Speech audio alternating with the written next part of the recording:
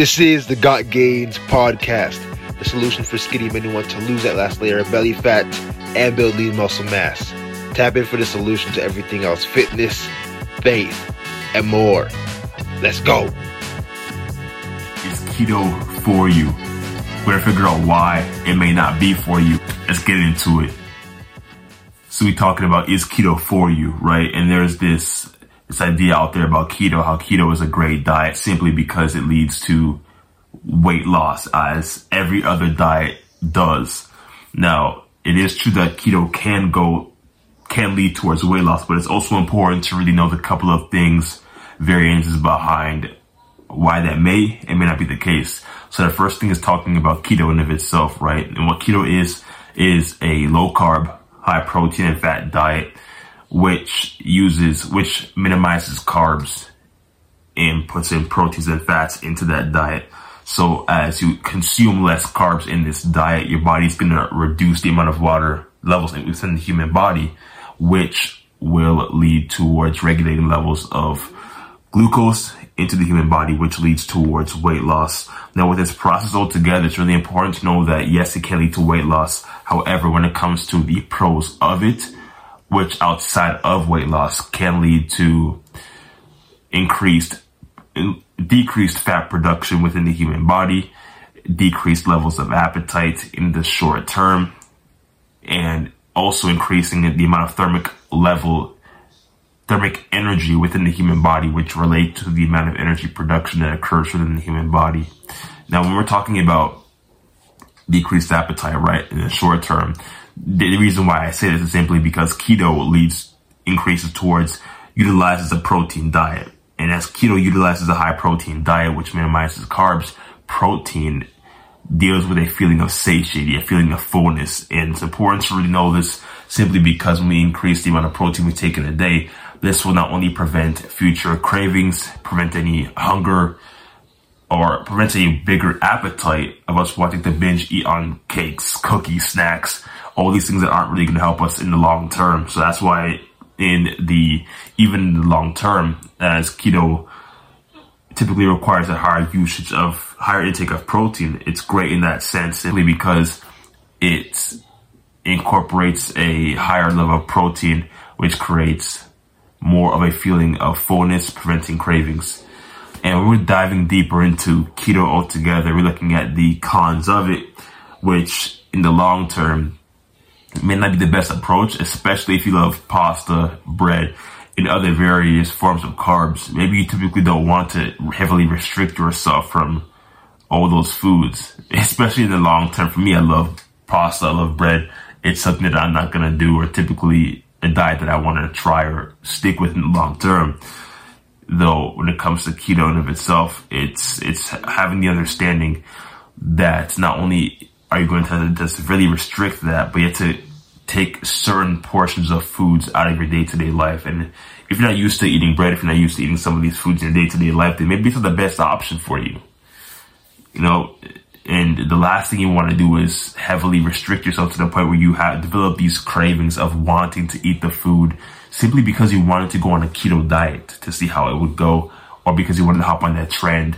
Everybody is trying keto because it leads to weight loss.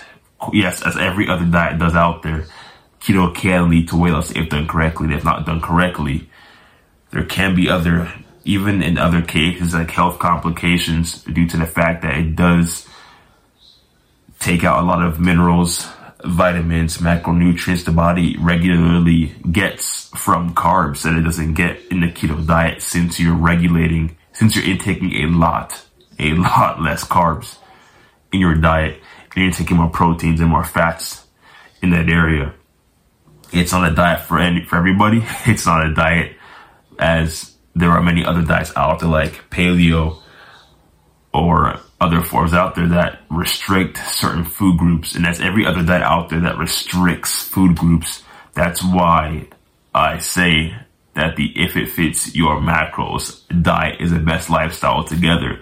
You pretty much eat whatever you want, anything you want, as long as you properly measure and track everything in a journal, in MyFitnessPal, which is a great app towards tracking the different food groups in the course of your day.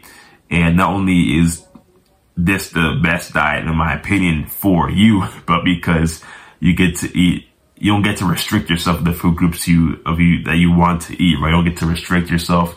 You're more or less likely to experience the cravings, which leads to the weight gain, which leads to binge eating and all these other habits that aren't positively going to reflect in your own fitness journey. But altogether, it's the best approach towards living a day-to-day lifestyle more consistently, more effortlessly, and even more efficiently in that perspective. And yeah, there are studies that say the keto diet is a great diet, and there are studies that show that even some doctors recommend their patients go on keto as it leads to rapid weight loss, prior to surgeries.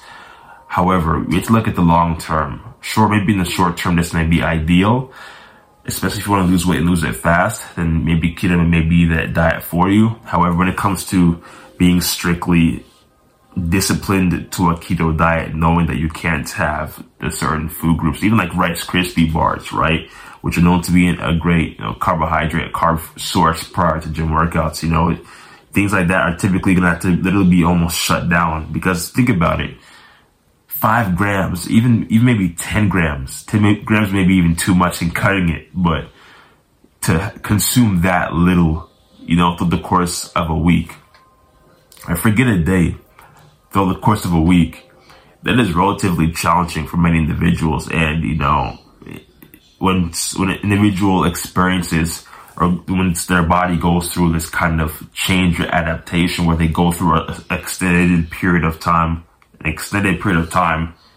without having that food, then their body begins to crave it.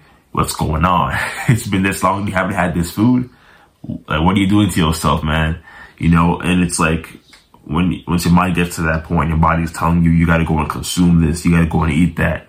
Why are you starving your body like that? Then you find yourself binging hard on that one food that you've neglected to eat for a period of maybe a couple of days to a week because you wanted to go and try this keto diet. It didn't work out. Or maybe you were successful in trying the keto diet for a week or two and then you fell off. Because there are many ways behind why we fall off on certain things that we need to take a step back into and reflect as to why that is the case.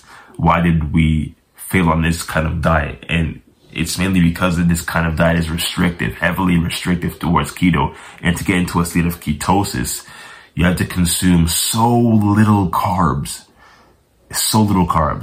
right? It could be between 5 Gs and 10, maybe 20. 20 is probably as high as I would want to say. That's throughout the course of a week.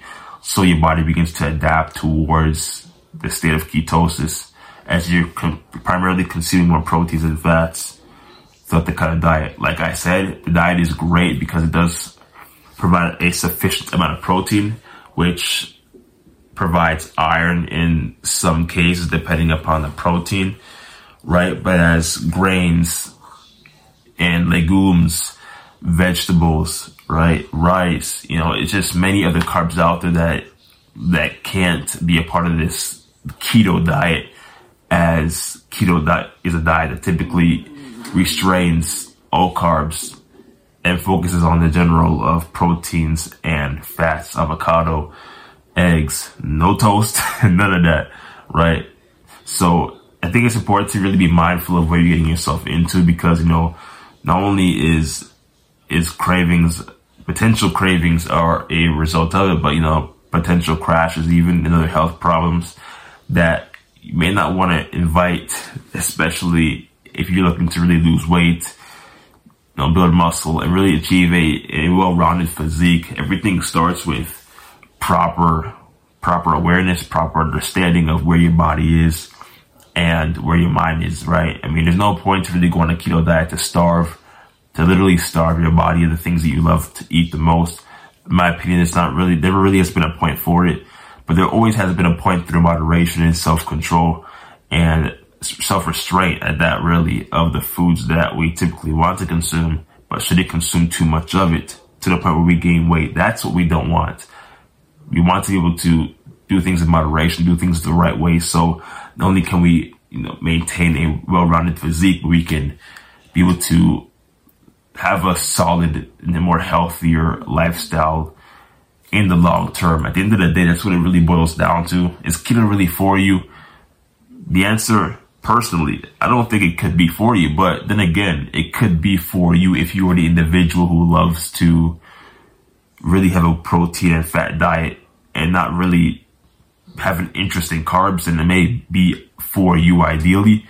But if not, I wouldn't really want to sweat it much and focus more on an overall, if it fits your macros kind of diet where you can eat things in moderation, but control things through moderation, through a journal, through an app. Like I said before, my Fitness Pal is a great recommendation, but to control things and write things down so you have awareness, you have the ability to control what is taken into your body as well as the calories you expend throughout your day, which can be done through various apps altogether on the iPhone, etc.